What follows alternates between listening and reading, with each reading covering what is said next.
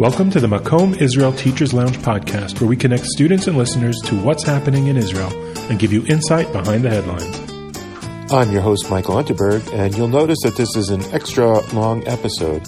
Basically, we spoke in a previous episode, and I'll put in the link, about the Rimon group of student-led Israel education, and we had Haviv Rettig as a guest speaker who explained to the students about Israeli elections and Israeli democracy, and his insights into it were so good that we are just releasing the recording as a podcast episode. It is extra long, but Haviv has a way of taking information and events and anecdotes and weaving them into these explanatory narratives that make things make so much sense that we think it's well worth releasing. Obviously, you can listen as long as you like. The first hour is Haviv's thesis, and then there's a question and answer with students, and you can tune out when you want. But I have to tell you, it is worthwhile listening to the whole thing. So it's there for you to enjoy. Happy Election Day coming up, and hopefully you'll hear from us soon. Happy Passover. Welcome to a conversation on the Israeli election, 48 hours before the Israeli election. This is a very busy time for me. I haven't slept in the last couple of days and won't be sleeping for about a week.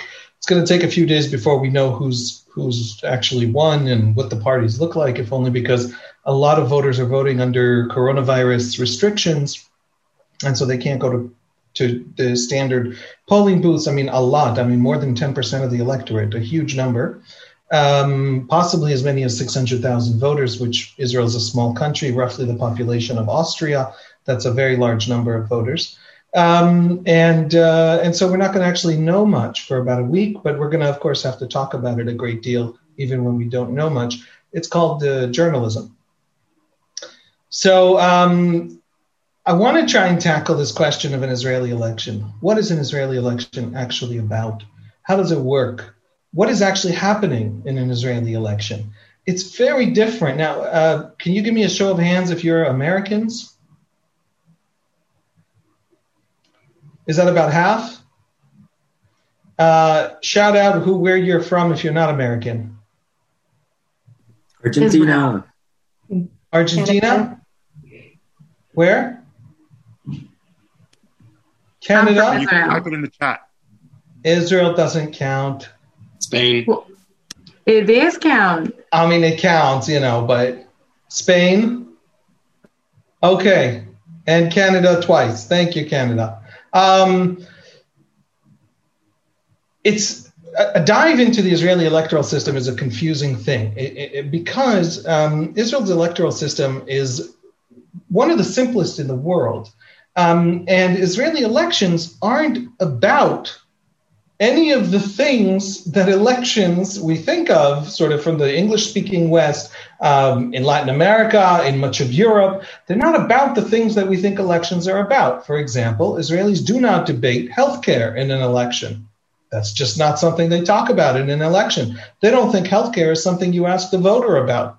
Healthcare is something that doctors and economists put together, and we've had major healthcare reforms and built a very sophisticated universal healthcare system in Israel. And we actually have a very high life expectancy. We live very long, about 3 years longer than Americans, even though Americans are much wealthier than us.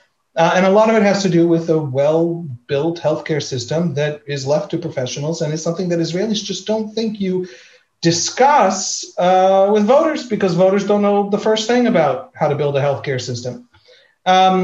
We don't have a debate in Israel about abortion. We don't have a debate in Israel about the environment.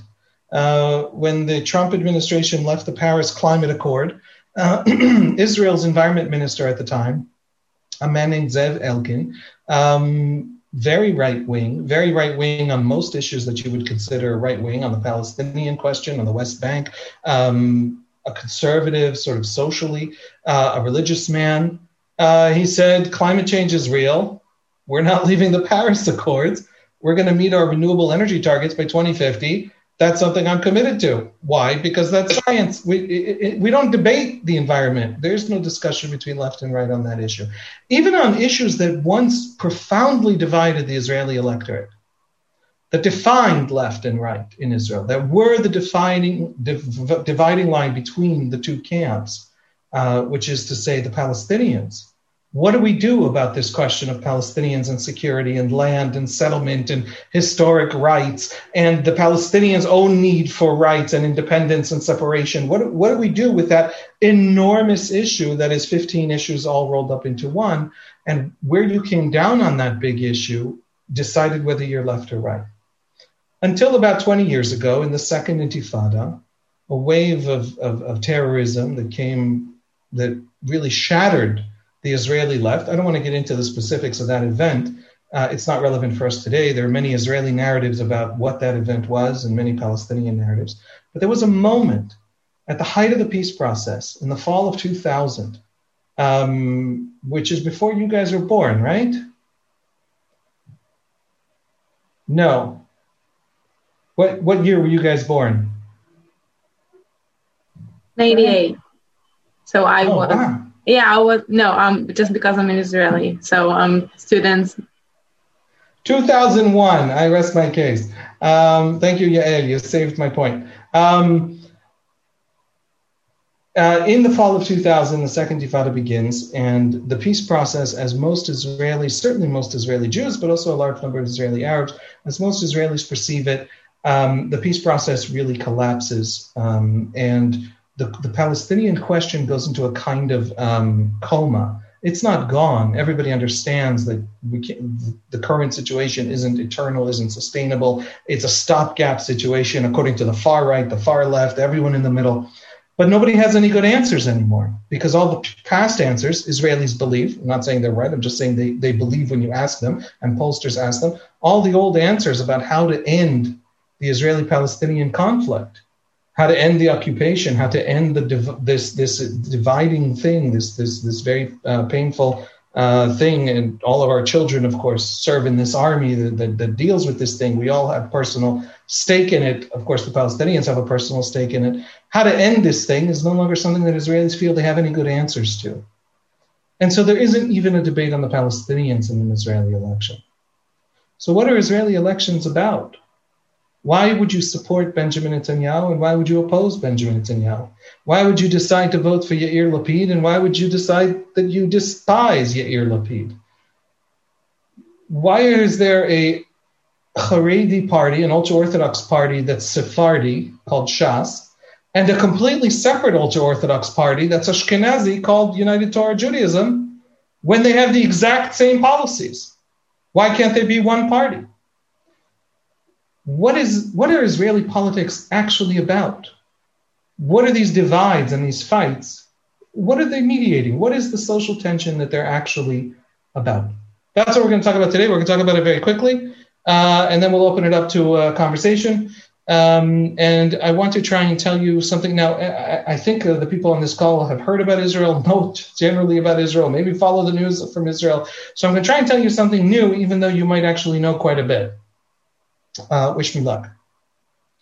In some ways, the Israeli electoral system is one of the simplest in the world. And what do I mean by that? Anybody here voted in an Israeli election? Yeah, 3 times. Who? In a year. 3 times in a year. 3 times in a year. Ophir, and what do you vote for? Yamina. You vote for Yamina. Bennett. Whatever party. More generally. Right, Bennett himself has a different. I'm just going names, with Bennett every time, yeah. But I meant even more generally. What is it you actually get to vote for? Because when an American walks into a voting booth, they have something called a ballot. Any American here ever voted in America? That ballot, how many names are on the ballot? How many positions are on the ballot? How many initiatives and propositions are on the ballot? How many different legislatures, not legislators, not candidates, actual different bodies of legislation are on the ballot? Anybody want to throw out a number? Let's just say lots, right? You might vote for county, you might vote for state legislature, state governor. It depends on the year, it depends on the cycle. You might vote for the House representative. Well, you're definitely going to vote for the House. You might vote for your senator that year. You might vote for a president that year. It's just this long, long list of candidates. And when an Israeli walks into the voting booth, what do you vote for, Ophil? You have exactly just a party. You have like a note with just who do you want to be like the. I want to say prime minister, but it's not true because you have like the small party. Don't vote for that prime you minister. Vote. Right? Yeah, you just vote for the person you relate more. Minister, you don't even vote for a member of Knesset. Who do you vote for? You vote for a slate, a party, yeah. A party list. That's what you vote for in Israel. And that's the only thing you vote for. There is one question you are asked in an Israeli general election, and that is which list of names running for the Knesset do you support? The entire country is a single constituency. Argentina. Who's Argentina?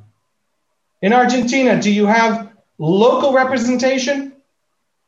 Do you have legislators that represent an area, like you do in the United States and in England and in France? And it's basically the American system. It's extremely rare that there. Right, and now Italy is a combination. Israel is pretty close to what Italy has, but Italy still has local representation. It's not so normal for countries to have no local representation of any kind, and for there to be just one question on the ballot, and the question is which party do you want to vote for? And the entire country is a single constituency. We have a single house of legislation. We have a single legislature. We're roughly the population of Austria, I said. We're smaller than Belgium. Those are both countries with two legislatures. We have one of the smallest legislatures in the world in terms of how many people per capita are represented by each member of our parliament. We have almost no checks and balances. Now, what do I mean by that? People from parliamentary systems will know what I mean. Our prime minister, by law, has to be a member of the parliament and has to have a majority in the parliament. It's extremely rare and only for very short periods that a government existed without having a majority support of the parliament because it needed the parliament to pass its budget to survive a no confidence vote. So we have a system where the voter doesn't get to actually pick the actual members of Knesset. You pick a list. Now, who appoints the members of Knesset on that list? Yesh Atid it depends on the country. Yeah, it depends.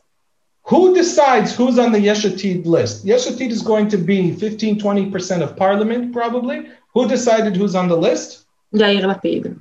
Yair Lapid, the party leader. Who decided who's on the list of Yisrael Beitenu, of Shas, of United Torah Judaism? In fact, the head of the Labor Party is now polling at about 5 seats. Those will be the only 5 members of Knesset who actually got selected in a primary ahead of this election. Likud has primaries, but Likud is carrying over its list from the past because the elections are so close together now, it doesn't see a point in having a primary between each election. And even in Likud, the influence of Netanyahu over the shaping of the list in the primary election is enormous, is tremendous. Netanyahu controls more than half the list in real terms. So the vast majority of members of Knesset aren't selected by the people who just vote for a list, really for the leader of the list. You vote for Yair Lapid, you vote for Bennett, you vote for Smotrich, you vote for Netanyahu, you vote for Gantz, you vote for Michaeli, you vote for the leader. That's how people talk about the lists, the leader of the list. And the leader appoints the rest of the MKs. Now, what does that mean? That means that number 12 in Yesh Atid, I'm not picking on Yesh Atid because I don't like them. They're wonderful people. This is true of Likud. This is true of just about every party in the Knesset, certainly of the Haredi parties. Number 12 in Yesh Atid, who, I don't even know who that is. Who do they owe their allegiance to make sure they get to keep their seat? To the voter? Not to the voter. The voter didn't pick them, but to the party leader. So we have a system that's incredibly simple, elects a single house of legislation, which produces a government, which depends on that house of legislation, and has a majority almost by definition in that legislature, which means that there's no real effective checks and balances. If you learned in class, in high school, or in political science 101 in college, that you need a system of checks and balances, Israel doesn't have checks and balances in the classic sense. The government and the Knesset don't check each other well. the voter doesn't actually select the member of Knesset who then has to answer to the voter and really thinks that the voter decides, their fate personally. There's less of a personal stake, of a personal connection between the member of Knesset and the voter than there is, for example, in the United States, or in Argentina, or in France, or certainly in Britain, certainly in Canada. Welcome to one of the simplest electoral systems in the world. Literally, the voters just it's like a poll.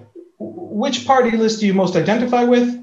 Copy paste that poll, which happens in the voting booth, to the parliament. We then have a bunch of parties in the parliament, roughly 11. Sometimes it's 10, sometimes it's 13, roughly 11. And then, after election day, the real work begins. Now, no party in Israel's history has ever had a majority in Israel's parliament. Not even in the old days of David Ben-Gurion and his absolute control over the state, and his Mapai party that founded the state, established so many of its vital institutions, really basically from the army to the healthcare system to just about everything else, to most of the industries in the early years of the state. This political party really established a country. And even he couldn't get more than, even he couldn't get 61 seats out of 120 in an election. And he had to find coalition partners after the first election in 1949. There's never been a party with a majority of the public. There have always been governing coalitions.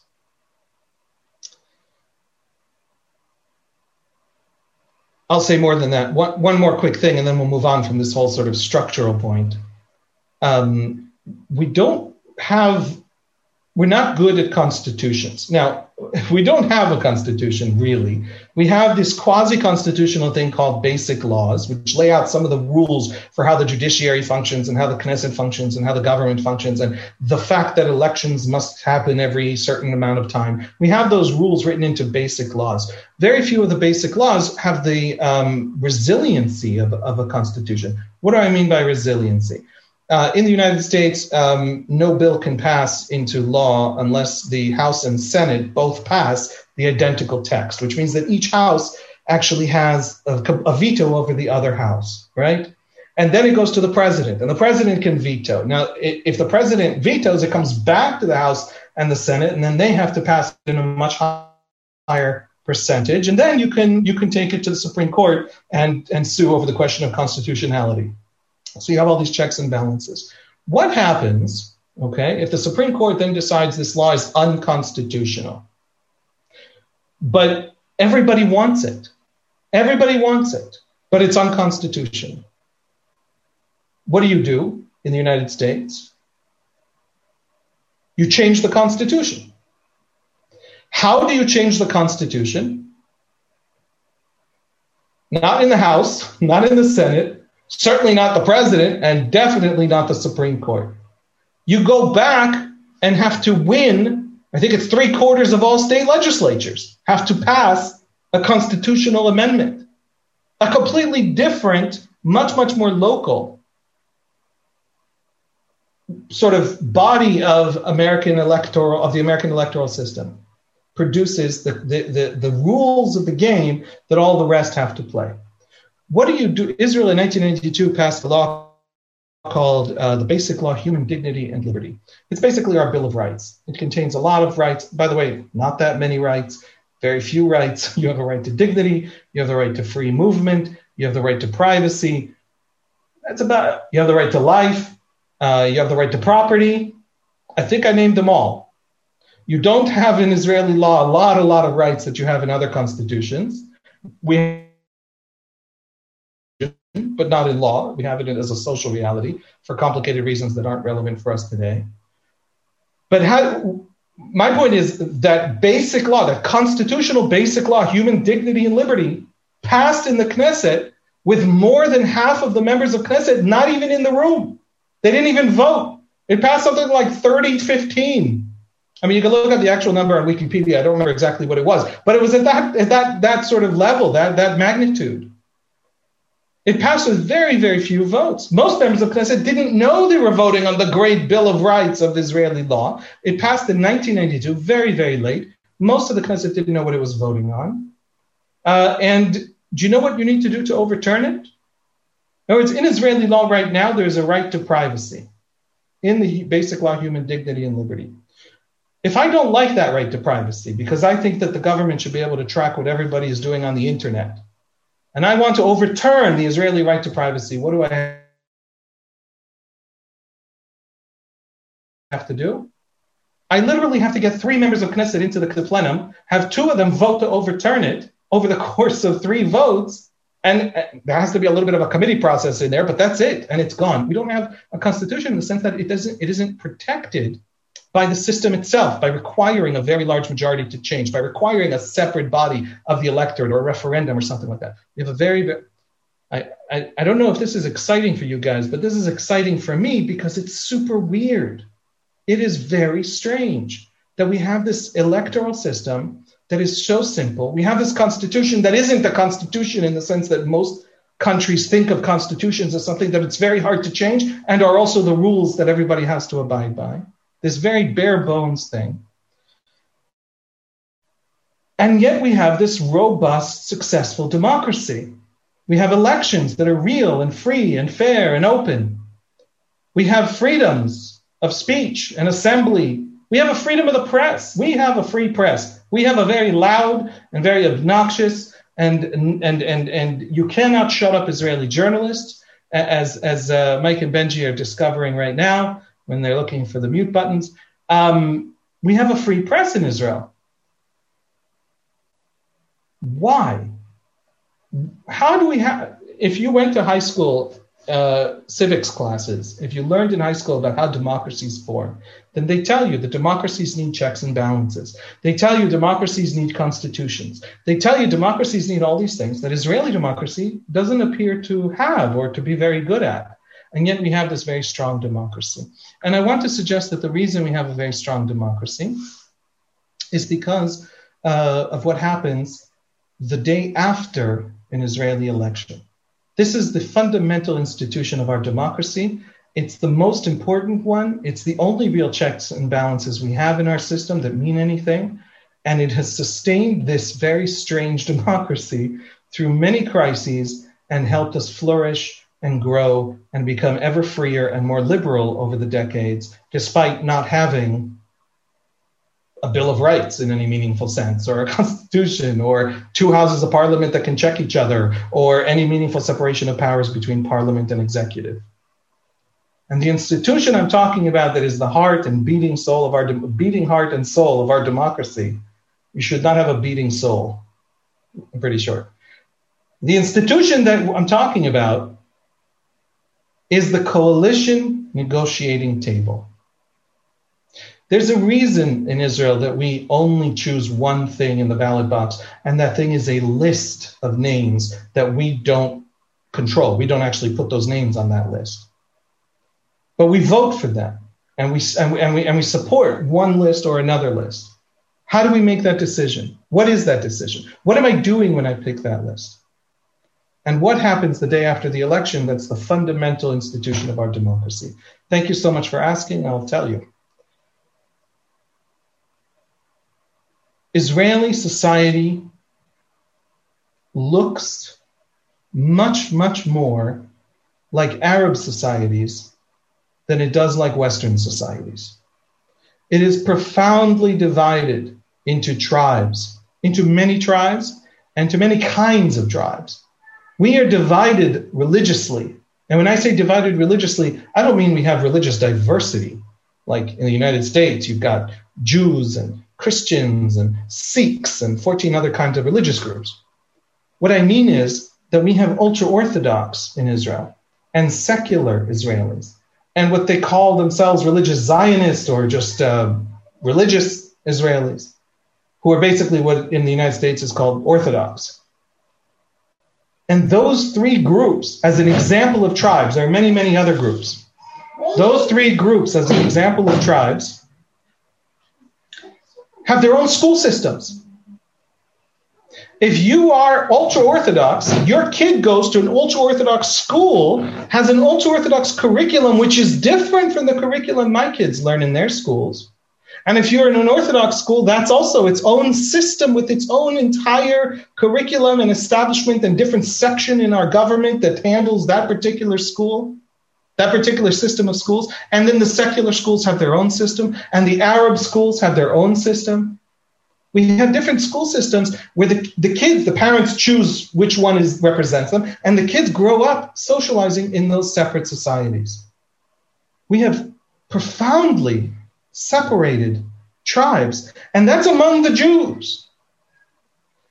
We used to have a profound separation of Ashkenazi and Mizrahi. It's the Jews in the Muslim world, the Mizrahi Jews, Sephardi Jews. Sephardi and Mizrahi aren't exactly synonyms. Yemenite Jews, for example, are Mizrahi but not Sephardi, but they're basically synonyms. For the vast majority of Mizrahi Jews, they're also Sephardi. And then we have on the other side European Jews, Ashkenazi Jews. And those two identities matter less than they used to for one simple reason. They're all intermarried. Who's Israeli on this call? I am, but I'm not. What are you? The Sephardi, Mizrahi, whatever. What? Like Moroccan and Tunisian. Moroccan and Tunisian is pretty close, but not identical. Other Israelis, Yael Berkovich. What are you? Ashkenazi. Completely? Yeah, both my parents are from Russia. You ruined it for me. Usually I cannot. Are there more Israelis here? Usually I cannot, I'll talk about this sort of ethnic divides of Jews in the elections. I'll talk about that to a group in a restaurant in Jerusalem. This is before the coronavirus. And they would say, what do you mean, Ashkenazi, Mizrahi, and they're mixed and they're, and I would just literally turn to whoever the waiter happens to be, and I would ask the gentleman, what are you? And unfailingly, he's a third Romanian and a quarter Yemenite. Every time. Not very good at math usually. I'm not. I don't remember what he was. But every time. Israelis are all intermarried. What's really interesting. Yeah, most of my friends are mixed. Yeah, it's very strange to not be mixed. No offense, but you should look into that. You can't now marry a Moroccan. I'm sorry. There's rules. What's really interesting is once Israelis have that intermarriage, those many different identities, guys, Yemenite Jewish culture is a radically different civilization than German Jewish culture. Even though they're both Jews and they married each other, those are radically different sources of culture and identity and ways of thinking and feeling. And what's really interesting is Israelis will pick one just to belong to a tribe. I have a friend whose last name is Deutsch, which of course is the German word for German.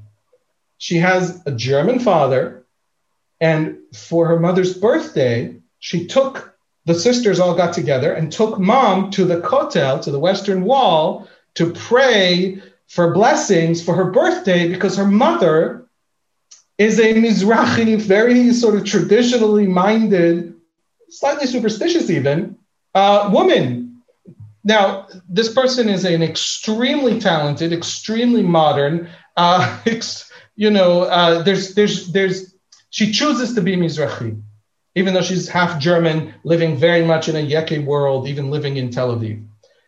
There's a divide in Israeli society between people who think that they are Mizrahi and people who think that they're Ashkenazi, and it survives even if they're only one quarter of each. They still take sides. Now, why is this important for us today? Because Benjamin Netanyahu wins by a landslide among the Mizrahim. And Yair Lapid wins by a massive landslide, bigger than Netanyahu's landslide, among Ashkenazim. You have a hard time finding many Mizrahim voting for Lapid, and there are Ashkenazim voting for Netanyahu, but they're not the majority, and they're not even a large plurality. They're a minority. The divides matter. Divides that don't have any physical meaning anymore. We're genetically all mixed up. But culturally, they still matter. There's a reason Shas can only represent the Sephardi Mizrahim and United Torah Judaism, the Ashkenazi Mizrahim. That matters. Even though they're both together fighting against the secularists, they still can't unite. Our system is built, and was built from the very start, to represent those tribes. When the United States invaded Iraq in 2003, the United States government asked a very talented and brilliant scholar and law professor from the United States to write a constitution for Iraq. And the constitution didn't work all that well. An American sort of thinking of what an Iraqi constitution would look like.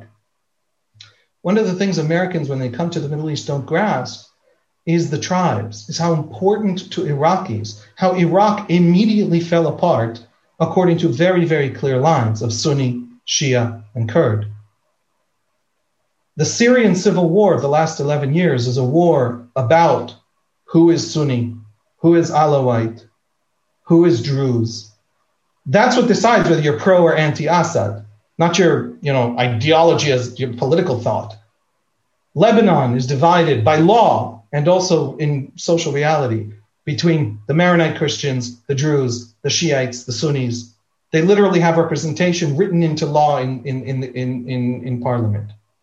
Israeli society, the Jews and the Arabs, are divided along these cultural and religious divides, and our system is meant to allow those tribal identities that are very, very powerful to be represented in parliament. And that's why we vote for lists.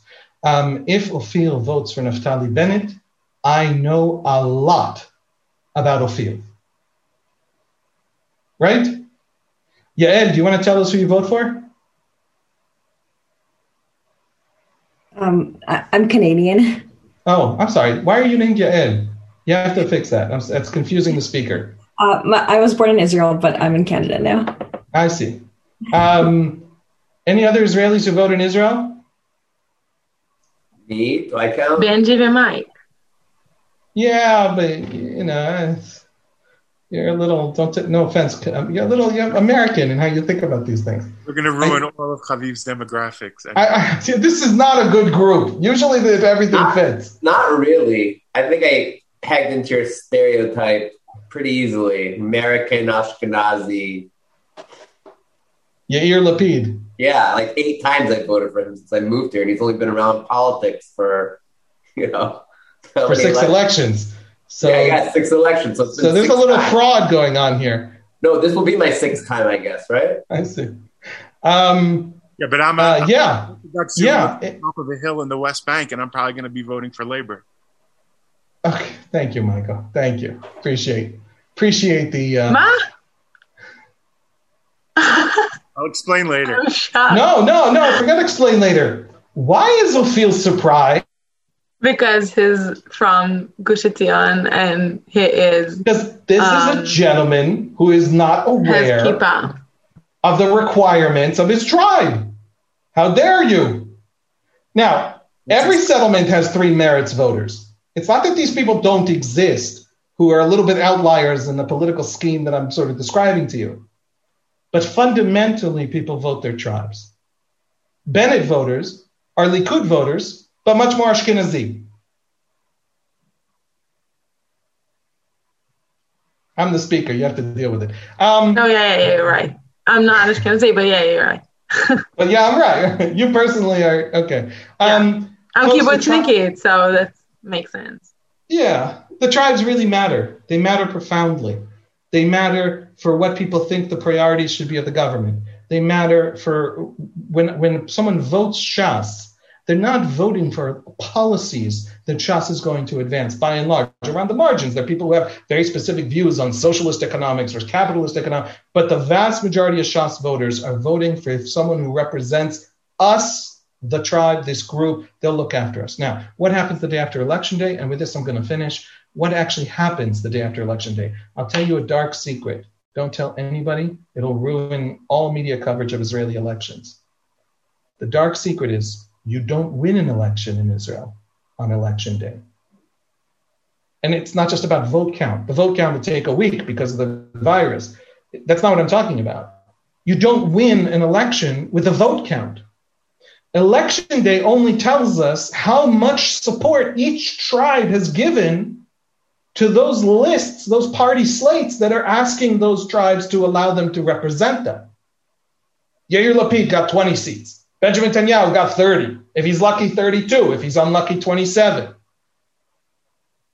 How much did my tribe, how much power did they give me? How many of them came together for me? How many of them went out to vote? About a third of the Israeli electorate doesn't vote. That's what election day decides. And then the tribes get to the negotiating table and they sit down at that table. And then something fascinating happens. All the little minorities, all the little tribes, all defend each other. And all the big tribes fight to dominate. And then as soon as the one is dominant over the other among the big tribes, they turn around to the little tribes and beg them to join them so that they have a coalition. Yair Lapid is a secularist. If the ultra-Orthodox will go with him, he will give them his left arm. Because that's his only way to forming a coalition. Benjamin Netanyahu, when he travels to New York as prime minister, goes quietly at the end of his scheduled day to the New York restaurants where he can eat shrimp. Because in the official residence where he has lived for 12 years, all food must be kosher. And the man doesn't get shrimp. Think about what that means for this man, this poor Jew trapped in Jew government hell. But in Israel, the ultra-Orthodox are his closest allies and most loyal allies, and they're not his most loyal allies because they love him personally, or they think his religiosity is their religiosity. They're his allies because they have an understanding that he lets them have their policy priorities, and in return they give him complete support when he goes off to the United Arab Emirates, goes to fight the Iranians, does his economic policies or whatever he wants to do. After the elections tell us how big and how strong each tribe is. After the elections, all the tribes meet and start to work out who controls what in government. Benjamin Netanyahu cannot do whatever he wants. He cannot, for example, start taking away the rights of Israel's Arabs. I'll give you an example of an attempt in recent years, not to take away rights necessarily. I think to take away rights, but you could argue that it's a reasonable demand. Likud has tried multiple times to pass a law called the Muezzin law. The Muezzin is the call to prayer, the very loud, loudspeaker call to prayer for Muslim communities in Muslim towns that tells Muslims that it's time, one of the 5 times of the day for prayer. This is very noisy if you live near a Muslim community in the Middle East. They don't generally have these in the United States, but they do have them in the Middle East. Now, the first call to prayer in the pious Muslims' day is at like 4:45 a.m. It's not reasonable. I don't say that as a theological point. I say that as someone who sleeps in the morning because he works late at night. It's not reasonable. And Likud has proposed multiple times a law called the Muezzin law, the Muezzin bill, which would either lower the volume drastically or actually forbid the Muezzin's call in Israel, which is an enormous change of centuries of status quo. And some Likud MKs who support the bill have described the bill in very racist ways. Arguably, there's a real point about how much noise should be made at 4:30 in the morning. But also, some of the people advancing it happen to be racists. That bill has never passed in the Knesset and has never even advanced to a first reading, the first of 3 votes it needs to pass into law. And the reason it never advances is that it is killed along the way. Who kills every single time it comes up in every Knesset? Every time the Israeli Jewish right proposes this bill, who kills it? 10 points to the one who guesses right. I want to say the Haredim because they're a minority. Yeah, makes sense. Why would the ultra-Orthodox, who caucus with the far right of Israel, who caucus with Netanyahu, but also caucus with the Ben Gvir Kahanists, why would the most conservative of conservative Jews, I don't mean capital C like in America, I mean conservative like they're very, very conservative. Why would they defend the Arabs all the time, constantly, openly, publicly? The head of the United Judaism list, Moshe Gafni, says openly, I will not let the Muezzin law pass. Don't try. You right-wingers, why do you hate Arabs so much? Grow up. I'm quoting him. That's how he talks. Why do the ultra Orthodox defend the Arabs? Because they want the same right. Yeah. Because it's a very simple reason. It's exactly that. Because they say to themselves, right now, the right is in power. The sort of traditionalist right is in power. And they are very comfortable oppressing Arabs. But next year, the secular left might be in power. They're not going to pass Muezzin laws. Who are they going to pass laws about? Us! In Israeli ultra-Orthodox towns, there's a Shabbat siren. 20 minutes before Shabbat, the siren sounds to let you all know that Shabbat is coming. Uh-oh, don't be caught with lights on that you want to turn off in 20 minutes. What will the neighbors think?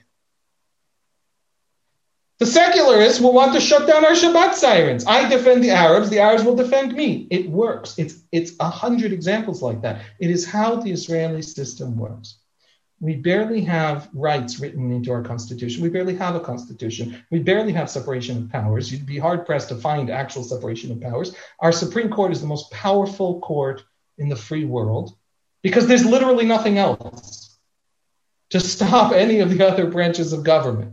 There's a big debate in Israel. The right says it's too powerful. The left says there's nothing else. Both of them are right.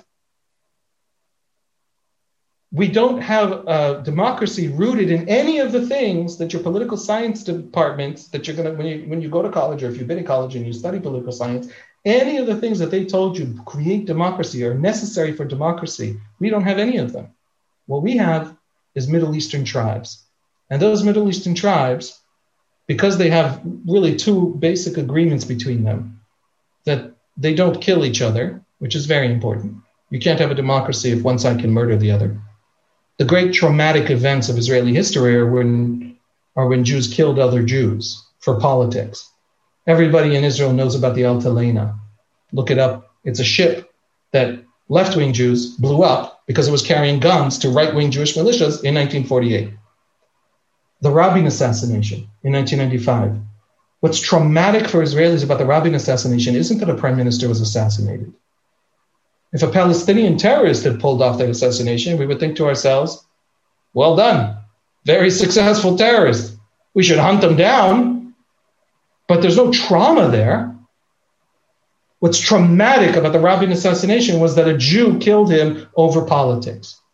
So if you there's this taboo of Jewish violence. Those are the traumatic moments that kids in high school in Israel learn. They learn more about the Rabin assassination in the Altalena than they do about the Yom Kippur War. The most dangerous war Israel fought since the founding of the state, since the 48 war. Those are moments of real pivotal identity-building trauma for Israelis. So if you have this taboo against killing each other, and you have the separation of tribes that rein each other in at the coalition negotiating table, you have a democracy. Welcome to Israel. We have an election in 2 days. We have many, many tribes running in this election.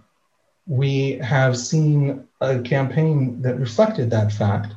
The secularist Russian party, led by Avigdor Lieberman, doesn't like the ultra-Orthodox and actually has run a campaign against the ultra-Orthodox. And the ultra-Orthodox have quietly thanked him and launched their own campaign against him. And the two campaigns have worked in tandem, creating, unbelievable, shocking, bigoted statements about each other so that the other one would have something to create a bigoted statements about the other. And everybody could maintain this enormous, cacophony and noise to make sure to pull all the voters in and to make sure that everybody feels very threatened by the other tribe so that everybody comes out to vote so that they both grow at the ballot box. They don't actually hate each other. And once they're in the Knesset, the head of Shas and the head of Yisrael Beitenu work very, very well together, write legislation together, and are even good friends who sometimes, when they don't think the journalists are looking, eat lunch together.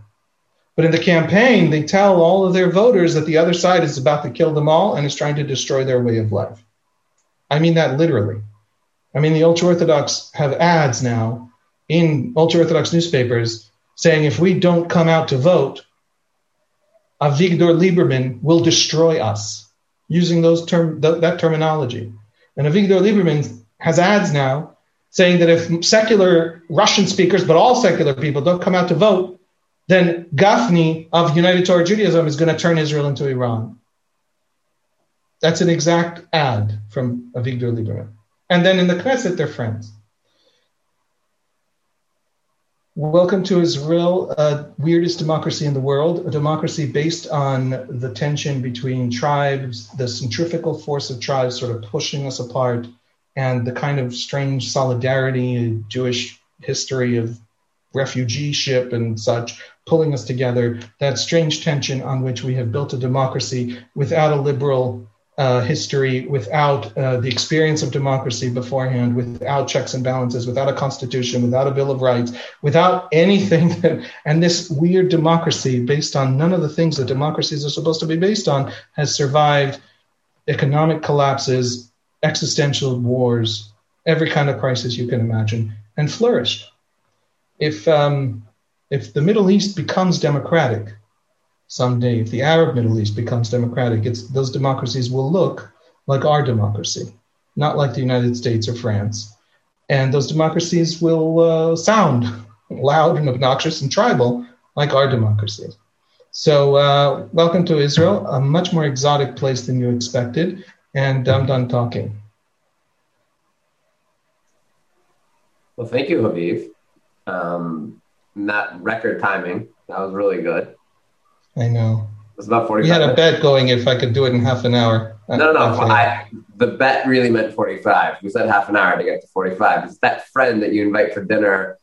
You invite one friend at 7, but you invite everyone else at 7:30. So that's kind of the metaphor here. I'm the 7 friend. 7. I understand. Yeah, exactly. But excellent. All right, let's open the floor for questions. I'm going to change back to gallery view mode. All right, who has a question?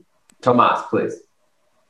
Yes. Well, I mean, first of all, thank you for being here. It's really an honor and really good to hear from you. Super interesting everything that you told us. I wanted to ask specifically about 2 things. First of all, about why do you think if Israel is based on a tribal, a tribal model, is it that people sometimes change their votes like in a way that changes the whole election, like drastically, first of all? And specifically, I wanted to ask you about the phenomenon of Kahol Lavan, of the blue and white party from Benny Gantz, and how could that become a reality if everything's so tribal? Like, where did he get his voters from? How did that work? Why did people suddenly vote for a person like that much so that he got like 33 seats in an election? And I was like, well, he collapsed, but how did that happen? How do people change their votes? Yeah, so first of all, great questions. I'll say 2 things. One, the last 2 years demonstrate just how profoundly tribal it really is. Because think about April 2019, the April 2019 election. Benjamin Netanyahu, we don't know that we're about to head into 2 years of sort of ridiculous deadlock, right? April 2019 is an election. The last government lasted 3.5 years, a respectable amount of time for an Israeli government, more than most. And now we have an election, normal, easy peasy. And Benjamin Netanyahu theoretically has a majority. There's a lot of right-wing parties and a lot of right-wing seats. But then it turns out that Avigdor Lieberman is unwilling to sit in a coalition in April 2019, and the coalition talks through May, with the ultra-Orthodox. Now, really, Avigdor Lieberman is getting revenge on Netanyahu for things that happened to the previous government, which are not relevant to us today. But his reasoning, his excuse that his voters want to hear is that he won't sit with the ultra-Orthodox. Russian-speaking Israelis feel tortured and tormented by the ultra-Orthodox when they come to the rabbinate and are told they aren't Jewish enough. On endless questions of religion and state, the Russians really feel it very viscerally. And Lieberman says, we have to have a secularist agenda. We have to liberate my voters from the oppression of the ultra-Orthodox who are represented by those parties. We can't both sit in a coalition and just pretend like there's no problem. My voters are suffering. Netanyahu can't square the circle, and on May 30, the last day for Netanyahu to negotiate a coalition after the April 9 election, about 7 weeks, on May 30, it turns out Netanyahu doesn't have a majority. And then he goes to the Knesset, and he has 2 choices. Either the Knesset dissolves after a single month of existence, the 21st Knesset, or Benny Gantz gets a chance to be prime minister. Now, Netanyahu had 58 seats without Lieberman. Gantz might not have had 61, but he might have. He would have been hard to do without the Arabs. What? I thought it was 60 because he had Likud, the Haredim, the Smotrich party, United Right Wingers, and then he had Kulanu, which got to 60. I think Lieberman would have got him to 65. I don't think so. Kulanu folded in September. Literally, the results. They had four. Okay, so look up the results. I mean, the results are literally on Wikipedia. It doesn't really matter. Election in English with the number of seats and the number of votes per party. So don't work hard on this. But I think he never got more than 58. That's what I remember, but I might be remembering a particular election and not all three. Anyway, as far as I remember, 58, possibly he had 60. He didn't have 61. It wasn't at all clear that Gantz had 61. But Netanyahu wanted to go to elections quickly to not give Gantz the opportunity and to do a redo. Lieberman had just cost the right wing a coalition. Netanyahu thought that Lieberman would suffer terribly and collapse from denying the right its rightful victory because Lieberman's voters are right-wing voters. Lieberman has very right-wing policies. And so Netanyahu goes to an election. There's just one problem. Netanyahu doesn't have enough votes in the Knesset to dissolve the Knesset. You need a majority of the Knesset to dissolve the Knesset. He doesn't have a majority of the Knesset.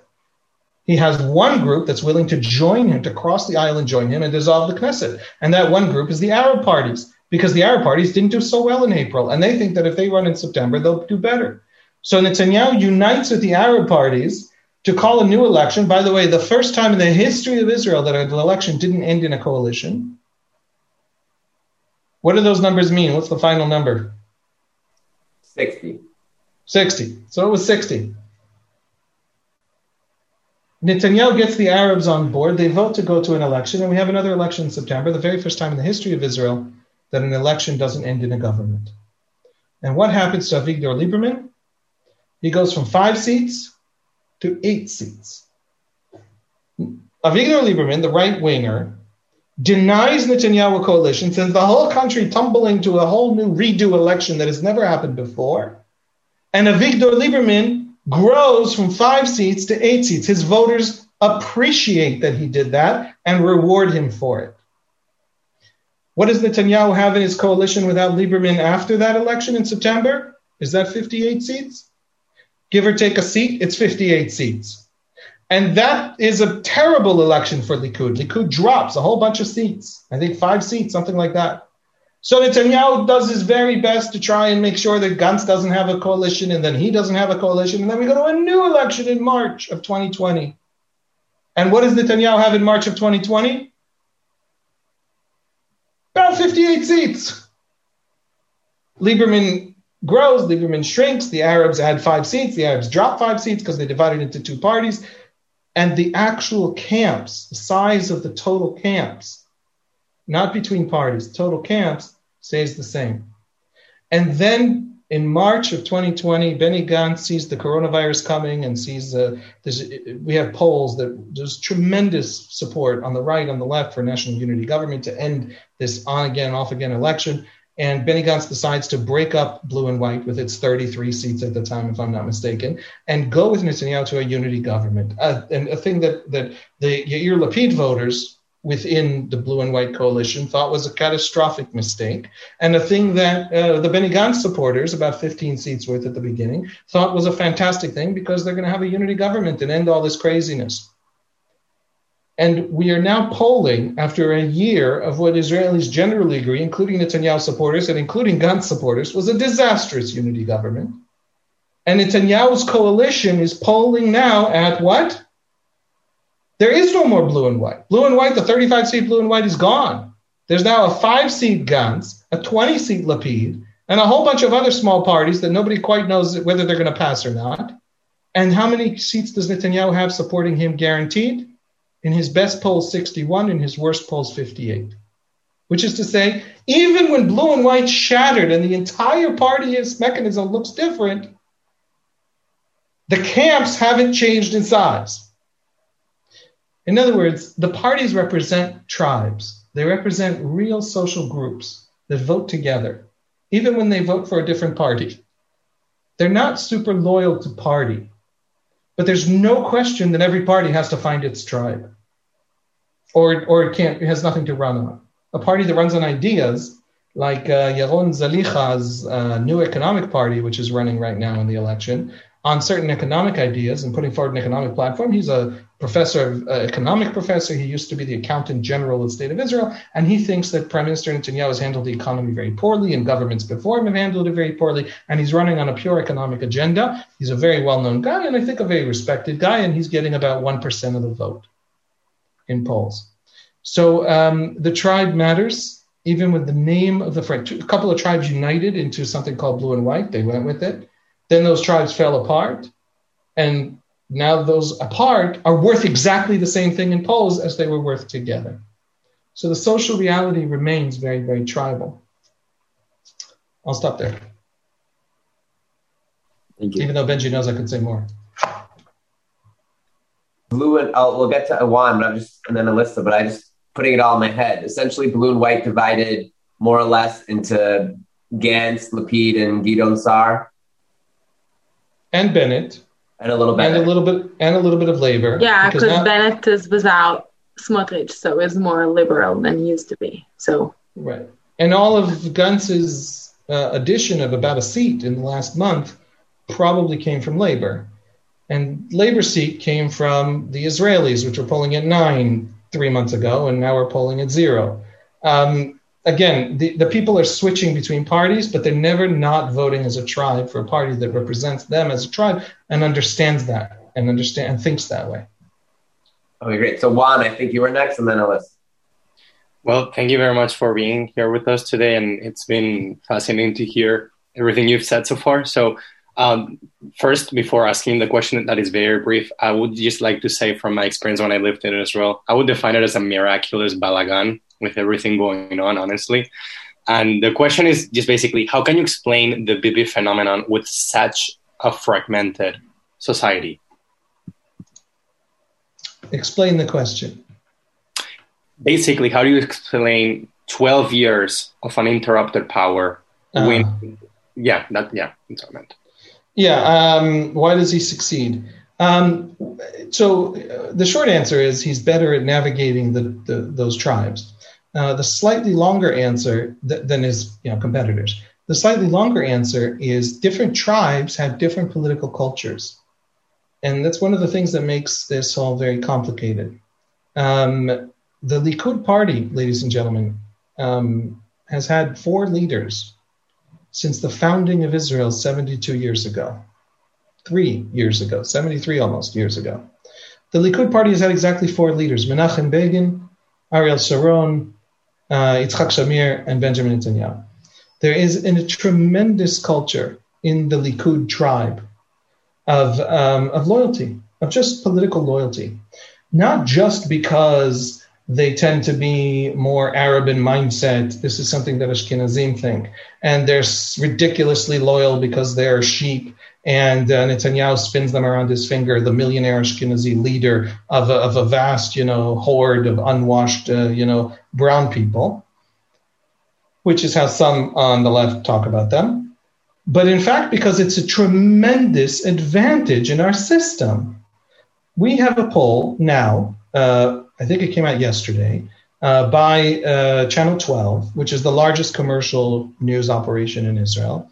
And they have a poll that asked people outright, not what party are you voting for. It also asked that, but it then just asked all the people it was polling, do you want Netanyahu to stay in office or do you want Netanyahu to leave? About 35% want him to stay, 51% want him to leave. An outright majority of the country wants him to leave. 36%, slightly more than a third, wants him to stay. There's just one problem. In that 51 who want him to leave, there isn't any kind of unity. There's the right-wingers of Yamina and Tikva Chadasha and Sal. There's the Arab parties. There's the left-wingers of Meretz and Labor. There's the in-between of Gantz and Lapid. There's all these different people who themselves can't organize and sit together. And the 36% who want him to stay march in lockstep and absolute loyalty to each other and to him, but also to each other. And that's really, really important to understand. The Likud has a culture that has served them really, really powerfully and well of tremendous loyalty to the party leader. And to the extent we had a fascinating real-world experiment with Likud political identity in 2006.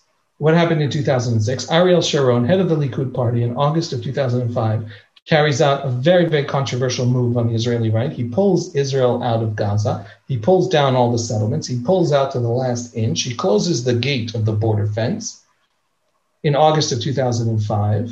And then in I think it's by November, I think he leaves Likud because Netanyahu is mounting a rebellion against him over the anger at the disengagement. Sharon leaves Likud, forms the Kadima party, and is polling, as the Kadima party, is polling at just astronomically high, 40 seats. And then Sharon in December of 2005 has a stroke. A man named Ehud Olmert, one of the least popular politicians in the history of Israel, becomes the head of Kadima, former Likud minister. He ran in primaries in Likud for party leader. He never got more than 2% of the vote in the Likud primaries, ever. And Olmert, but Sharon made him his deputy in Kadima because he was unpopular, so he couldn't threaten Sharon. Sharon has this stroke. He's incapacitated. Olmert becomes party leader. Olmert runs only on the strength of Ariel Sharon wanted this, Ariel Sharon wanted that. Ariel Sharon's face is more visible in the Kadima campaign in early 2006, in the 2006 election, than the man actually running for prime minister at the head of the party, Ehud Olmert. And he runs explicitly on a withdrawal from the West Bank. 2 weeks before the election in 2006, he says, I'm going to pull out of the West Bank. Ariel Sharon wanted to pull out of the West Bank. I'm going to do it. We're going to pull out to the lines we want. We can't wait for the Palestinians. We just saw the terrorism of the Second Intifada as a response to the peace process, blah, blah, blah. If you don't want me to pull out of the West Bank, don't vote for me. Israelis elected Olmert by a huge margin prime minister. And who elected him prime minister? Likud. The Likud party, after Sharon left, was now led by Netanyahu in the 2006 elections, folks. Look it up. Dropped down to 12 seats. How much does Likud's political culture support the party leader? At its most controversial, in a withdrawal from the West Bank election, 2/3 of Likud went with the leader. Even after the leader's gone, his anointed replacement, they're still there. Likud have a tremendous loyalty to the leader. And that served them well. And that's the secret of Netanyahu's success, I think. There's a lot of little, here he maneuvered that way, there he maneuvered that way. The basic fact that he doesn't drop below 30 seats, no matter what happens with the pandemic.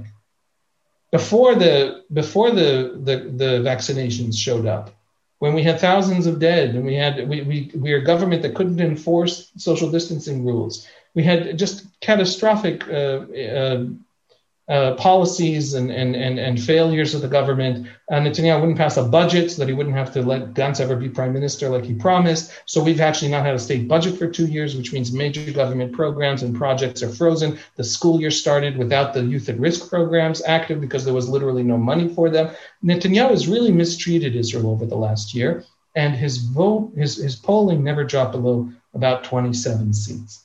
And that loyalty, when no one else has that loyalty, will keep you prime minister in our system. Thank you.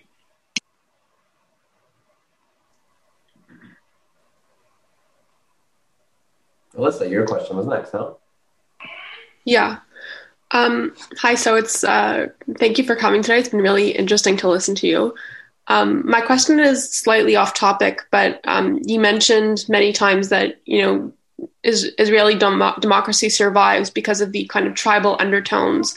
I was just wondering, do you think that part of, definitely not the whole reason, but part of the reason why U.S. intervention in the Israeli-Palestinian conflict doesn't work is because the U.S. just doesn't really understand or embody the same kind of tribal mentality that, Israelis and Palestinians do?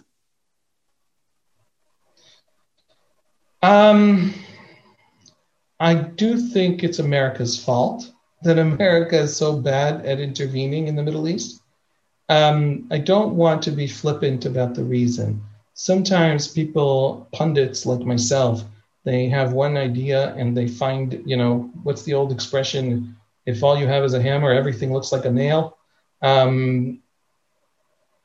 I think Americans don't understand in their political culture, are bad at recognizing the difference between what they believe should be true because they have a profoundly moral narrative of themselves and their history and their effect in the world, and what is actually happening out there in the world of real three-dimensional human beings that aren't the moral cartoons running in the heads of Americans. I'll give you an example with Palestinians, which was just glaring and obvious and painful to watch. Barack Obama is president, he's brand new, 2009, 2010, and he comes to the Israelis and he says to Netanyahu, you have to give the Palestinians, to bring them to the negotiating table, you have to give them a settlement freeze. You have to come toward them, you have to say, hey, I'm going to freeze all building in the settlements as a trust building measure to show you that I'm serious about peace talks, and then you'll come to the table and we'll negotiate peace. And this was something that the Americans did very badly because Hillary Clinton, as Secretary of State, actually announced that there would be two parts to the trust building measures that would launch the Obama peace process. One is that the Arab world would grant Israel normalization and recognition, and Israel would freeze settlements. And then Israel would get something, and the Palestinians would get something, and the Obama administration would achieve these concessions from both sides before anyone sat down to the negotiating table through sheer pressure. They would just literally say, I'm America, I'm the 800-pound gorilla, you're going to give me this, and you're not going to complain about it. And Hillary Clinton went to Qatar and Bahrain and the United Arab Emirates and the Saudis, and they said to her, we really appreciate you. You're a wonderful person. Absolutely not. What do you think this is? Where did you people learn about the Middle East? And then she came to Israel, and even though the Arabs, they announced what they were going to demand before making sure they could get it. And so when the Arabs said no publicly to something the Obama administration demanded publicly. And so then it comes to Israel, and Hillary Clinton and Barack Obama then tell the Israelis, they said no, you don't get to say no. So you're giving us the settlement freeze. And I'd hate to see what happens if you don't. And so they squeeze Netanyahu, and it's all public. It's all public. And Netanyahu, what does he do in 2010? For 10 months, Benjamin Netanyahu, Likud prime minister, for the first time in the history of Israel, imposes a settlement freeze on the settlements in the West Bank, everywhere outside of Jerusalem. He didn't want to set the precedent of acknowledging Jerusalem isn't Israeli. And so he imposes this settlement freeze. And that's when the Obama administration discovered how stupid they've been. Because Mahmoud Abbas, who's still Palestine's president in the 15th year, I think, of a 4-year term, he doesn't like elections. He's now calling new ones. It's still not clear how it's going to happen or if or whether Hamas is going to run or to what extent. Mahmoud Abbas says Mahmoud Abbas won't come to the table. The Obama administration has expended tremendous political capital, fought with the Jews, fought with Congress, fought with AIPAC, squeezed Netanyahu dry, pulled out of a Likud prime minister a 10-month settlement freeze as a precursor, trust-building precursor for negotiations that then became the Palestinians' demand as a precondition for negotiations, right? It was supposed to be just a sort of trust-building measure that then became the Palestinian. They pocketed it and then asked for more things. But that's not what's fascinating. What's fascinating was Abbas couldn't come to the negotiating table for the entire 10 months. He just couldn't do it. Why couldn't Abbas come to negotiate when he had already pocketed from Obama a settlement freeze that had never happened before? Well, if you know anything about the Palestinians, the answer is obvious. Barack Obama talked all the time about how pro-Israel he is. He's a Zionist president. He loves AIPAC. He loves Israel. No one has done more for Israel's security than Obama. The Zionist White House, Palestinian newspapers wrote about Abbas, had just demanded and just gotten out of Benjamin Netanyahu a bigger concession for Palestine than the Palestinian leadership had ever even demanded. No Palestinian leader had ever said, unless there's a settlement freeze, I'm not coming to the negotiating table. Why is the Zionist president of America, the great Satan, demanding more for us than you, Mr. Abbas? There were protests in the street. And Abbas had to invent new demands. that were more pro-Palestinian than Obama. Because he couldn't be less pro-Palestinian than the Zionist in the White House. In other words, Obama tried to side with the Palestinians and ended up pushing Abbas up a tree because he just had no idea how any of this works among the Palestinians and among the Israelis. And so he pushed Abbas up that tree. It took him 4 years to be able to come down until the talks in 2014. And the talks in 2014 never really got to the substance because they were always about the preconditions. The Obama administration, in its attempt to make everybody understand that it really meant peace, ended up creating preconditions that never existed before and making it much harder to pursue peace. That's about how America did everything everywhere in the Middle East. It's just it's unbelievable. It's actually kind of fascinating, and I haven't read enough about American sort of serious thinking and self-critique about how they think about foreign policy. But the vast majority of people in the United States who talk about Israel aren't talking about real Israel. They're talking about this moral cartoon inside themselves that causes them a lot of anxiety. They love Israel. They're very worried about Israel. They hate Israel. They feel strong things about Israel, but it's not actual real Israel. It's their Israel. It's the Israel in their heads. And when the people I'm talking about aren't ordinary people in America. They're the foreign policy establishment. I'm talking about the State Department when I say these things. So there's this disconnect. There's this sort of internal chatter about themselves, which is very, very moralistic and very, very little strategy and very, very little analysis and very, very little care and thought. Donald Trump didn't think through his policies very well. And in some arenas of policy, Donald Trump did better, not just than Obama and Clinton and Bush. And he just did better because he just didn't go to that establishment that constantly talks to itself and never really checks its facts and its information against the reality in the region. That was a long answer, but I needed an example because I didn't just want to say Americans are all, hot air. There's a real cultural problem in American foreign policy. Now when Biden is dealing with Putin or when they're dealing with the Chinese, or I don't know that they're dealing with hard strategy and hard reality. They might be talking about their own sort of moral internal narratives. Americans have that problem. Maybe that's why America freed half the world. Maybe that's why the parts of the world that America conquers tend to turn into democracies, right? What's the difference between North Korea and South Korea? There's no cultural difference. There's no religious difference. There's no difference in history. The difference begins at the American line. One half was controlled by China. The other half was controlled by America, democratized under America.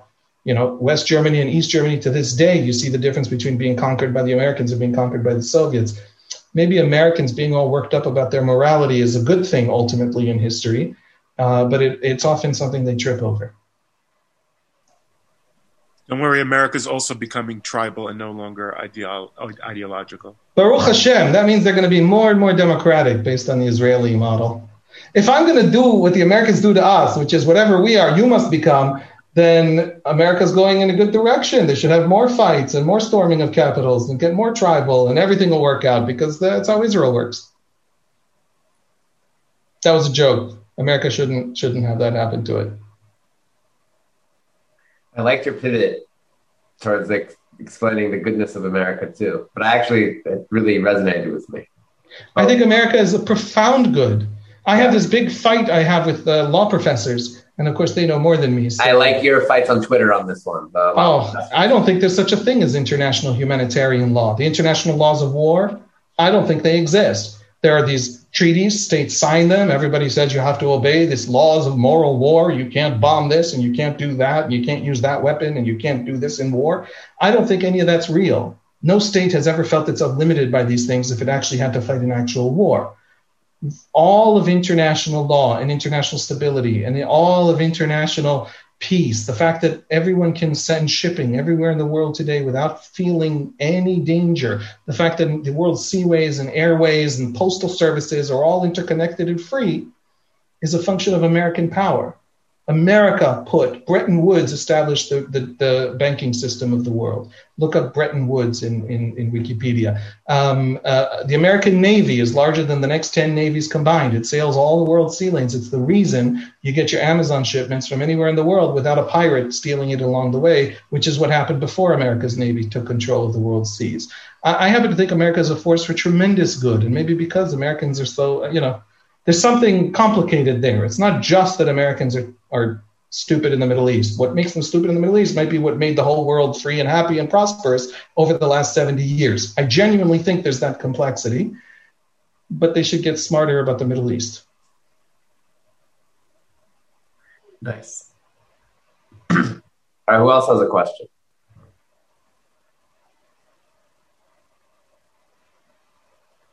Tomas, you're so polite, raising your little Zoom hand. You just talk. I don't want to interrupt anyone else, but if anyone has a question before me, I've already asked a question, so they can go first. But if not, did you just hear? There's no rules. It's just power. So you have power. It's only power. Yeah. Okay, great. Then I have another question, which is about how to get out of the current political. How do you call it? It seems like there's no way out of this political crisis that's been going on for the past 2 years in Israel.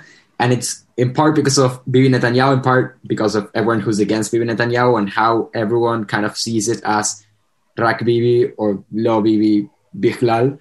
But how do you get out of this? Is there a system reform that has to go on, an institutional reform, although it's impossible to make it right now because of the current situation? Or is it always going to be like this? Do you think there's a way out? And in your opinion, personally, what is the way out? Is there a change that has to go in mentalities? Or I'll let you tell us. Well, Netanyahu could win. That's a quick way out. Outright win, 63 seats, whatever. I think that in order to win, he needs to give Bennett a very great deal that will make his government very difficult to manage. But it would be an end to elections. I think that once he does that, it probably will give him some stability while elevating Bennett. That's certainly what Bennett's trying to accomplish. And why Netanyahu is running an insane campaign now against Bennett, arguing that he's left-wing. There is a debate today. Right, at 10 o'clock. Is that actually happening? Yeah. No, apparently it's Bennett and Netanyahu, but not at the same times. Oh, really? Yeah, I'm not sure if I really looked forward. It's still in development, but I'm not sure if anyone explained to Bennett that what is actually on the books at the moment, and maybe they'll change it, is not concurrently. But it's all moving. It's, by the way, it's at 10 o'clock at night on Channel 20, the pro-Netanyahu channel. If I was Bennett, I'm not sure I would be so excited. But Bennett's in a little bit of a complicated place now because Netanyahu really has turned the entire Likud campaign apparatus. All of the activists on the street, all of the digital, all of the everything. He does it every time. Focused on the last 2 days is just to drink Bennett's votes. Even more so now. I mean, really, frenetic. I can tell. Netanyahu went to Bennett's house to demand from him. But he didn't get. And then he never showed up. Right. He never actually showed up because Bennett put out a video that said, "I'm not going to sign a loyalty pledge. I don't work for you. I work for the people of Israel." And then Netanyahu realized it was a misstep. In other words, he embarrassed himself. Anyway, for those of you not closely following the campaign. A Netanyahu victory would get us out of all of this. And the other thing that would get us out of all of this is Netanyahu leaving. By the way, I don't know if it would get us, it might get us out of it for a single election in the sense that the Gideon Sa'ar, Naftali Bennett sort of anti-Netanyahu right would fold back into the right very, very comfortably with Netanyahu gone until the Likud picks another great leader for the next 30 years. And then that'll have a right-wing resistance against them. And they'll say, oh, now you have a new Netanyahu. You think you're the new Netanyahu? You're not the new Netanyahu. And then they'll establish a second. Do you think there will be new Netanyahu? There's never not been a Netanyahu. Begin managed to lose every election in 29 years, and nobody in Likud challenged him for the prime ministership, for the party leadership. Likud only elects these long-term leaders. It might change. Everything changes, but so far Likud hasn't changed. So those are the answers. It's really important to really note, and to really acknowledge that there's no political trick that's put us in this deadlock. This deadlock has held when one kind of party was running against Netanyahu, and when a completely different reorganization of a third of parliament found itself running against Netanyahu, with parties that disappeared, with parties that were born new, right? Saar's party is brand new. There were about 4 brand new parties, all of which have collapsed. The Israelis, Alon Chodai, and Shelach's party, and various parties, they've all collapsed. But suddenly we have this New Hope party that has not collapsed. It's actually flourishing, or it was flourishing until polls this week, but maybe it'll still flourish. The parties change, but the fundamental deadlock is not the political parties and not the political system and not the electoral system. The fundamental deadlock is Israelis themselves. The tribes are divided on this leader. And the supporters of this leader, who has accomplished tremendous accomplishments for Israel, the vaccination drive is astonishing. He has done really important things in his terms as leader of Israel, and also done tremendously difficult and painful things that have hurt a lot of people as leader of Israel. And so he's earned the hatred, he's earned the love, and there's this divide, and the divide is real, and the divide maintains itself even when political parties change their names and collapse and are reborn and are completely different constellations and alliances and unions and across several different elections. So it's the problem isn't the parties, the problem is the people. The people of Israel are actually that divided on this question. And you can't replace the people, unfortunately. That's the joke of every politician. You can't replace the people, unfortunately. Can I make a comment and a question? Sure.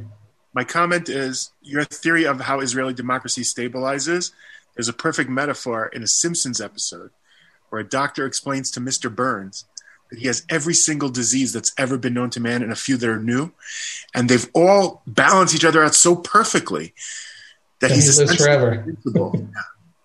Yeah. I remember that episode. Yeah, it's a classic. So, but my question is this: how bad is it if we're stuck in this deadlock? Because honestly, it doesn't look like it doesn't look right now like he's going to. He could win.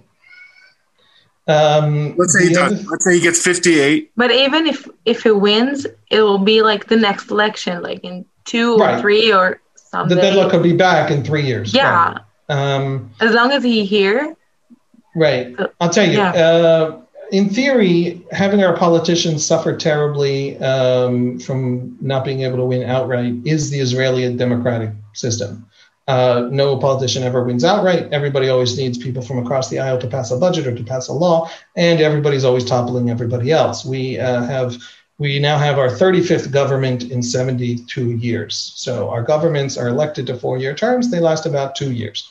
On average, over the course of Israel's lifetime.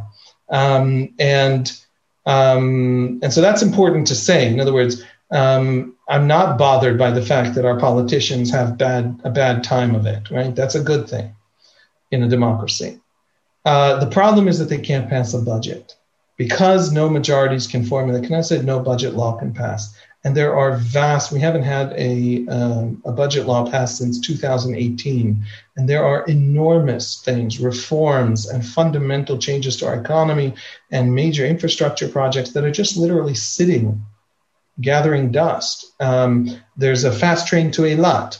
If anybody here has been to Eilat, Eilat is a Likud working class town. It is a Mizrahi town. It is a fairly poor town outside of the hotel district. And it is a town that really needs industry and really needs tourists from inside Israel, especially in a year when you can't get tourists from outside Israel. And there's a fast train being built to Eilat, except that its funding dried up over the last 2 years because there's no new budget law passed by the government because of the deadlock between Netanyahu and Gantz.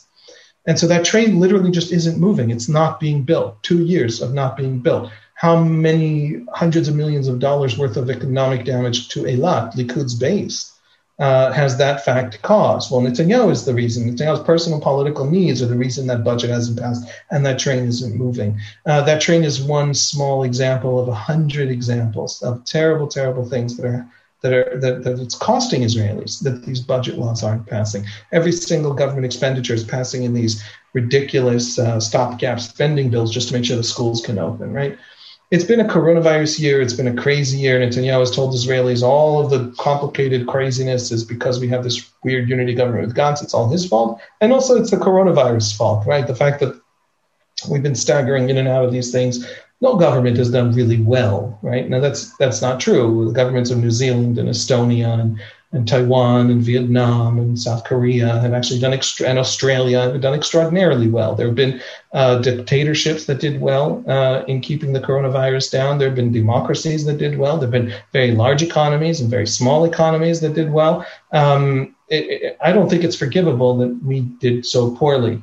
But then Netanyahu said, look, maybe I didn't do the best in those things, but look how well I did the vaccinations. No one else on earth could match me, right? He's got a point. So it's this mixed bag. I think in the end, over the long term, we will start to really feel and really suffer. Our economy, our infrastructure will start deteriorating if this thing lasts 5 years. Now, it's already lasted 2-3 years, so 5 years is not a crazy, right? If this election isn't decisive, or if it forms a government, Netanyahu has 61, forms a government, and then it collapses in 8 months because every single MK in a 61-seat coalition can extort the prime minister on every vote, right? Then we're back to this whole deadlock, right? So this could very easily last a very long time, and in the meantime, we have no state budget, and the state can't run properly. So that to me is the big problem as a policy nerd. I have a question. Yeah, let me just say, Benji, it's the last question because I also have a major article to turn in tonight about that's good, and look forward to reading it. How you calculate coalitions and what Israeli voters vote on. Touches on some of the things we talked about today. Yes. Fair, please. I just wanted to ask, what do you think happened to the Israeli left?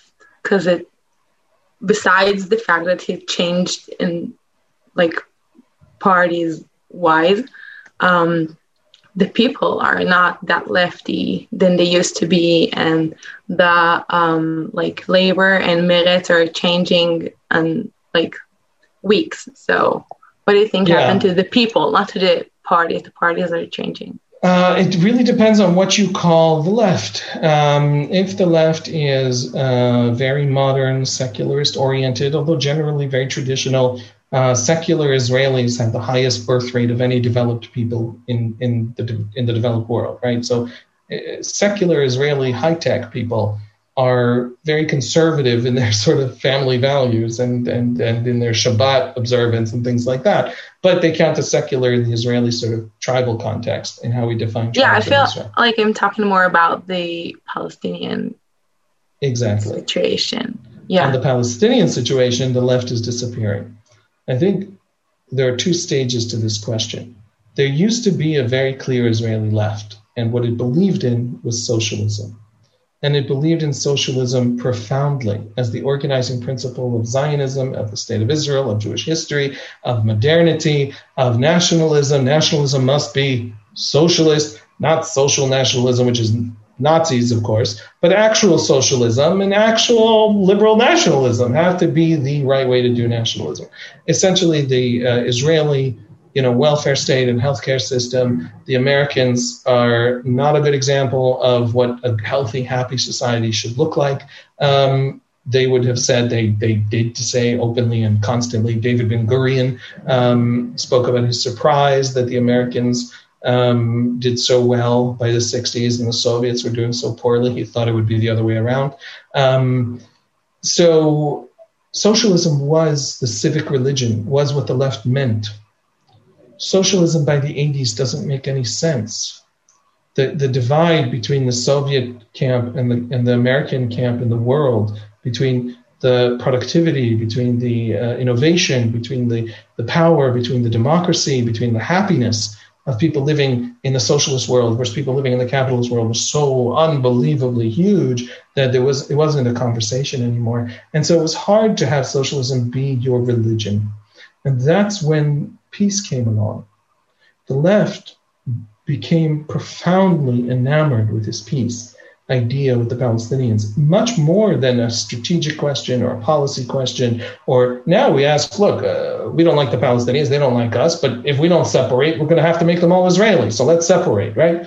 That kind of very dry, very important, but very dry sort of strategic question. What do we need to happen in the end? Even the moral question. They don't have civil rights. They have to have civil rights. They can't not have civil rights. So they have to have civil rights. End of story. Either in their own state or in our state, right? Those are very concrete and reasonable ways to talk about the Palestinian question. But the way the left in the 90s talked about it was in these unbelievably religious, redemptive terms, and Shimon Peres's New Middle East, and this was the beginning of the coming of the Messianic age of plenty and joy and happiness, and trains that would go from Tehran all the way to Haifa, and all of this. It became the civic religion of the left. And when it collapsed, it replaced socialism. That was its power. That was why it was so important to the left. That was why the left hated the right so much. Because it really functioned like a religion. And then when it collapsed, when the Oslo process collapsed in terrible bloodshed, 140 suicide bombings in Israel's cities. Imagine in your country, 140 suicide bombings on any issue, with any group, immigration or anything. Imagine if in Germany today, which is 10 times Israel's population, if the Muslim immigration to Germany produced 140 suicide bombings in the next 3 years, what would Germany's politics look like? It would be there wouldn't be any more immigration to Germany, and there would start to be some emigration, right? So that happened to a country a tenth the size, and it was something everyone experienced, and it shattered the Israeli left. By the way, it didn't just shatter the Israeli left. It changed how Israelis think about voting. Until 1999, Israelis never had a voter turnout below 78%, I think, something like that. 77% maybe was the lowest. Incredibly high. At 80% was an average Israeli election. I don't know, in your countries, guys, 80% turnout is astonishingly high. Israelis turned out at 80% rates across all elections during economic crises, during wartime. It didn't matter. Governments fell, governments rose, right wing won, left wing won. Israelis had tremendous turnout. 1999 was the last election we had that turnout. The second intifada comes, we have the 2001 election, turnout drops to 62%. We lost something like 16% of the electorate overnight from the second intifada. That's the left that literally didn't know why it should vote anymore. And we still haven't recovered. We're still at 71 at our best of times. We still haven't recovered to the lowest it was before the second intifada. It was a shattering fracture line in the history of the Israeli left and of the Israeli story more generally, and how Israelis think about politics as being able to solve their problems. The Israeli left doesn't think politics can solve its problems anymore in a very important and profound way. So what is the Israeli left? I would argue those people went nowhere. They're still here. They're still voting. They vote for Yesh Atid. What does Yesh Atid think about the Palestinians? He really wants separation. It's super hard to separate when if I pull out of the West Bank, Hamas takes over. But everyone is pretty much about separation, just how to separate. And a majority wants separation. Yeah. Not everyone. Smotrich, Bennett. No, but even the right wing say separation, but with few changes. Right. How big should the Palestinian state be is what the real debate is, Yeah, exactly. Right? Yeah. How much of a state do we call it a state? No one thinks that we can just leave it how it is right now. Yeah. So the left no longer has anything to say, is my point. And it doesn't have anything to say because its great, vast, almost civic religion scale messages have collapsed and collapsed spectacularly. And the left, its civic religion collapsed after it tried to do huge and powerful and profound and amazing things. Many, many of the things it tried to do, it succeeded in and helped build the Israel we have today that is so astonishingly successful. But its ideas have all collapsed and it hasn't yet found another idea. And so now it's a secularist tribe among the 15 tribes. And that's worth about 25 seats. And so the Israeli left is 25 seats. And there's something called the Israeli center, which is all the rest of the Israeli left that just doesn't use the word anymore because it doesn't know what it means. That's what I think happened to the Israeli left. Yeah, makes sense. I like that as a last sentence. some of my best friends are on the Israeli left. I just want to clarify. Thank you so much for having me. I just want to say one thing, which I thought was really fascinating, a whole talk on Israeli politics and the election, and the fact that the prime minister is currently in a trial for 3 corruption cases didn't come up once. I'm going to disappoint you. I don't like that trial. I think Netanyahu's case is very strong. And I also, much more importantly, so in other words, it's a subject of its own for me. It's not quite. Correct. And more importantly, the trial's been announced, investigated, actually happening for 5 years now. So whatever effect it has on politics, it's already long been baked in to the system. Just the fact that it's been going on for so long has kind of neutralized it as a subject. If you like Netanyahu, you don't believe the trial is serious. And if you don't like Netanyahu, you believe it's very, very important. And if he's exonerated, you'll be absolutely sure the judges were wrong. But it has nothing to do with the actual evidence on the trial. And I, of course, am a completely objective journalist who neither likes nor dislikes anything. But separately from my views on Netanyahu, which are that he has had many, many terrible mistakes and also some spectacular successes, I think there's a real problem with his trial, and our legal system, I think, maybe might have flubbed this one. So now we talked about the trial. No, interesting. No, I just think it shows the thesis of the power of the tribes. Right. And our democracy, in a way, it's just over. That's the word I'm looking for here. It shows more importance than this trial, where in another democracy, like in America, for example, it would be the heart and center of the democratic process and elections in a way our here maybe wouldn't. I don't know. Or maybe America 10 years ago, arguably America today is pretty immune to shenanigans by Donald Trump. 2 impeachments like him, matter. If you like him, that's not going to change your mind. And if you dislike him, exoneration isn't going to change your mind. So it's a good point.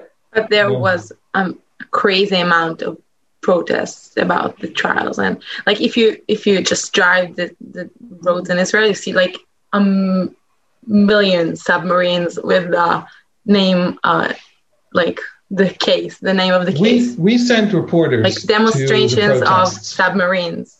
We sent reporters to the protests, and one of the instructions we gave those reporters was find us right-wingers. We want to find right-wingers protesting a corrupt prime minister being prime minister. I would go if it won't be so lefty. There weren't so many. Yeah. And even now when there are, it's because of the new Bennett-style political frameworks. Yeah, I'm telling you, I would go if it won't be so lefty. Right, but it's ultimately lefty. It's ultimately a particular tribe. And it's not really about... And by the way, they do feel that it's about the corruption of the prime minister. They don't know it's about the tribe. And the right is absolutely convinced that it's absolutely right, and the left is mentally ill. Everybody's absolutely sure they're right. And there's a lot of science about, tremendous research about how socialization mechanisms in the human brain have created that kind of system. And we actually maybe develop language not in order to communicate where is going behind the trees, but actually in a profoundly socialized animal. We're one of the most socialized animals that aren't insects. We are able to sacrifice ourselves for other animals outside of a biological relationship, which is not something that lions or elephants do. And we're the only mammals that do that. And so there's this tremendous socialization and language developed in order to facilitate that socialization. In other words, the reason I can speak is so that I can convince you guys of my social value in this deeply socialized situation in which we're all completely dependent on each other as a tribe crossing the savannah. And so political parties, that is their fundamental neurological structure. They are people self-validating each other against the other tribe, and that is a structure in our brains that's 2 million years old. So that's not a little bit of science. That's a tremendous amount of evolutionary psychology and even neurological science and all of this. And so they believe what they say. And to outsiders, we can look at it and we can say, whoa, that's awfully tribal.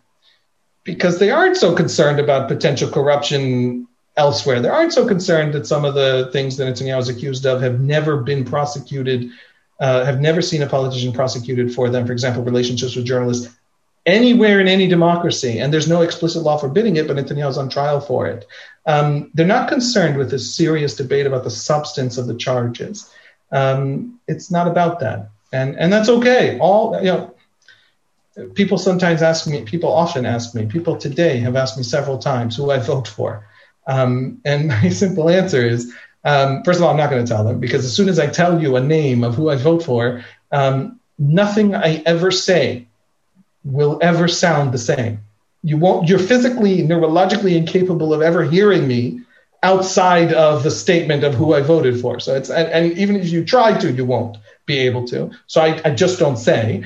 But the other reason I don't say who I vote for is that it's the least interesting thing I have to tell you. It's like I vote very boring. I vote very mainstream. I vote somewhere between Bennett and between Meretz and Bennett. I vote very normal. And I also vote kind of intuitively, kind of by my identity, kind of by whether I trust these people or not, like everybody else. Just the fact that I have a profession of constantly thinking about politics doesn't mean when I act politically, I'm anything other than an animal, like humans have always been. So yeah, tribe. Thank you, Haviv. This was Thank you, guys. Thank you as always. Good night. Good night. Good luck writing. Thank you.